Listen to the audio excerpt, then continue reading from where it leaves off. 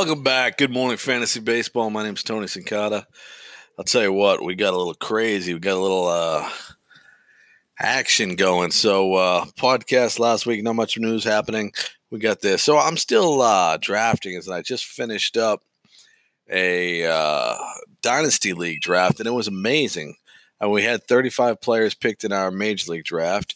Then we had 7 rounds of A-ball, double A ball, triple A ball, and then the rookie league. And if that wasn't enough, then a round of flex drafts. So I got a pet peeve that I want to cover with you guys. And one of the things that you can do, I think, is the art of the trade when it comes to fantasy baseball. And everybody's got a different way of going about it, right? But one of the things you can do is you can piss off the other guy, the guy that you're trying to trade. I think just about how you go about it. I mean, back in the old days, and you would have to call the person, discuss it. Now we text, now we send messages through our leagues and everything. So I want to go over 2 scenarios and how they played out. Tony Cincotta. I'm not. That was not a virus cough, man. That was a cough with not enough liquid intake for all the people out there. But thank you for caring. So I got an offer from Andrew in my Dynasty League, and it started out like this. Hey, Tony, are you open to trading your first round pick? Open, but I like one guy, I responded. What do you have in mind? Well, the one guy I liked actually got drafted before I picked, so this ended up working. So he goes, I was thinking your 1st and 6th from my 2nd and 4th. So basically, I'd move up 2 rounds, and 2 rounds from the 6th to the 4th, but I'd go back 1 round there. I think when you get a little later in the draft, it's probably not enough of an emphasis. So I think I got a pretty good team this year, and I'll be able to compete. And one of the things that we have in this league is saves and holds. And I always try to get all my relievers to have a strikeouts over 10 and be in situations where they'll get saves and holds. So I asked the guy, I said, hey, how about this? I was thinking Adam Ottavino for Tony Walters, who was my 3rd catcher. But he already had 3 catches, so we suggested another player when we made it. And I was able to upgrade my bullpen, which in this type of format I think is going to be good. It went back and forth, and we made the deal. And so he suggested his offer right out front, right frank. Didn't have to put any bullshit in their trade. Oh, this will work for you and this thing. Then I got another offer, and I think a lot of people do this. And it really, really, really pisses me off when people do this. And I'll explain why. When you send a trade offer, don't tell me how it's going to work for me. I manage my own goddamn team, and I know more than you know. So don't tell me how it's going to work for me when you're trying to make a trade with me. Because obviously, if you weren't making a trade, you were trying to make your team better. You're not looking at trying to make both teams better. So nothing pisses me off more than someone tells you why you should make this trade. It aggravates the shit out of me. All right. So I'm going to get back to the trade offer and how it all went down.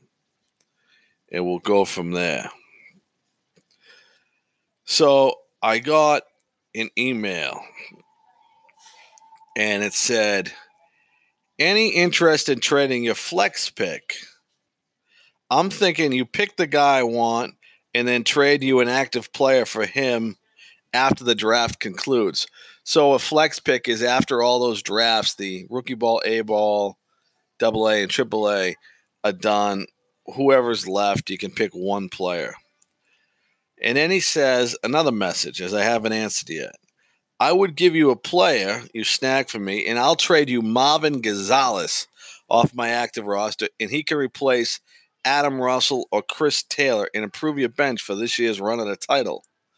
Well, Marvin Gonzalez's biggest attribute to me is his position flexibility, that he qualifies to play at multiple positions. Other than that, I don't see an asset in him. And here's the fact. I could have drafted Marvin Gonzalez if I wanted to, right? Addison Russell, of course, had the domestic abuse situation at one time. Top flight shortstop. Let's see if he gets that. Chris Taylor's a guy that has some outfield eligibility, but kind of like Marwin Gonzalez, doesn't really offer that much. Marwin Gonzalez had 15 home runs last year at 264. There's 120 players in Major League Baseball walking around and hit 20 home runs. So Marwin Gonzalez, yeah, he can help me out on my counting stats because I can put him in the roster on days when people have days off, but he really ain't doing much.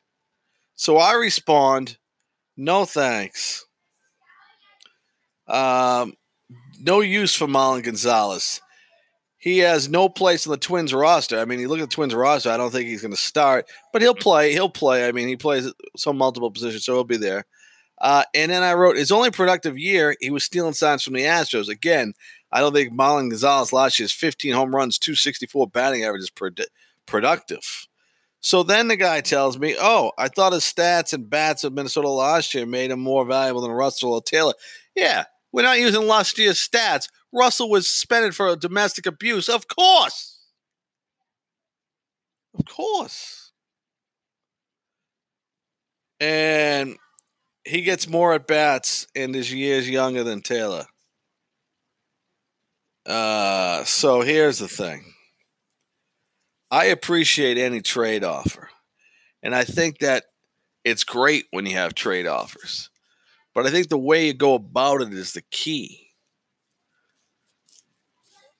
Is that you go out there and keep it simple, right? You don't have to get into the more words I hear from people, the more bullshit I feel is involved in the offer. Just throw out exactly what the offer is, like we did in the first trade that got done. The first trade offer was a 1 and a 6 for a 2 and a 4, and then somehow we added up with Adam Ottavino and a first and a third. But basically, both came with our offers. We didn't elaborate on each team. We didn't throw all this shit out there. We just got it done, and we stick to the facts. That's how you be successful when it comes to fantasy baseball trading. No BS. Don't manage the other team. Manage your own team.